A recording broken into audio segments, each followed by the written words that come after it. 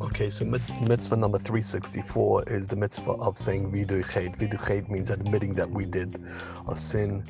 And so we think that if I was going to slaughter an animal because I had to do for a sin offering, that I would not have to admit that I did a sin. On the contrary, we still, even in what time that we have an animal, we still have to admit our sin. And part of that is for us to understand the animal offering is not, it doesn't get rid of the sin. What it is really my admitting that I did something wrong. And part of that is, that's the way all of us fix ourselves. If we didn't know we did something wrong, we can't understand and admit that we do something wrong, we're never gonna be able to fix ourselves. We're gonna be stuck where we are. So the goal is not to keep on doing the same sin one time after the next. HaKadosh Baruch Hu should teach that we should never do any sins, and we should do a lot of sins, but we should understand that we need to admit our sins, and we should grow from every sin that we have. Have a really wonderful day.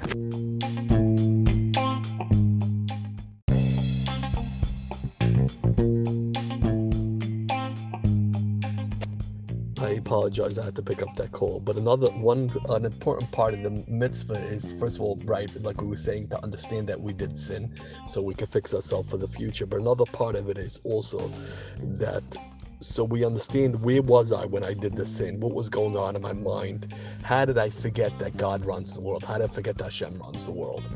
How did I forget that? Because all sin comes from,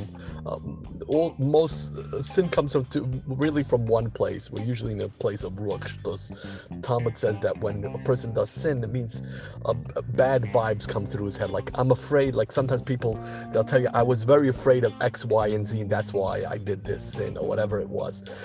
If we believe and we understand that HaKadosh Baruch Hu runs the whole entire universe, there's nothing that happens on the earth without Hashem, then the second we believe that, doing sin becomes much less probable after that. So HaKadosh Baruch Hu should bless us, even on top of the first blessing.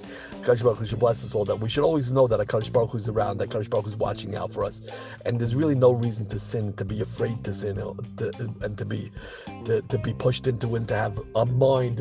Sometimes people are not in their right mind, either they're drunk or they're whatever, and that would make it that a person would sin. Chas v'shalom, a person should never be in a position that they should ever do sin. But even if they do, they should realize that Kadosh Baruch Hu watches out for us, and He accepts our apologies, He accepts our understanding, because He knows where we stand every moment of every day. Have a really wonderful rest of the day.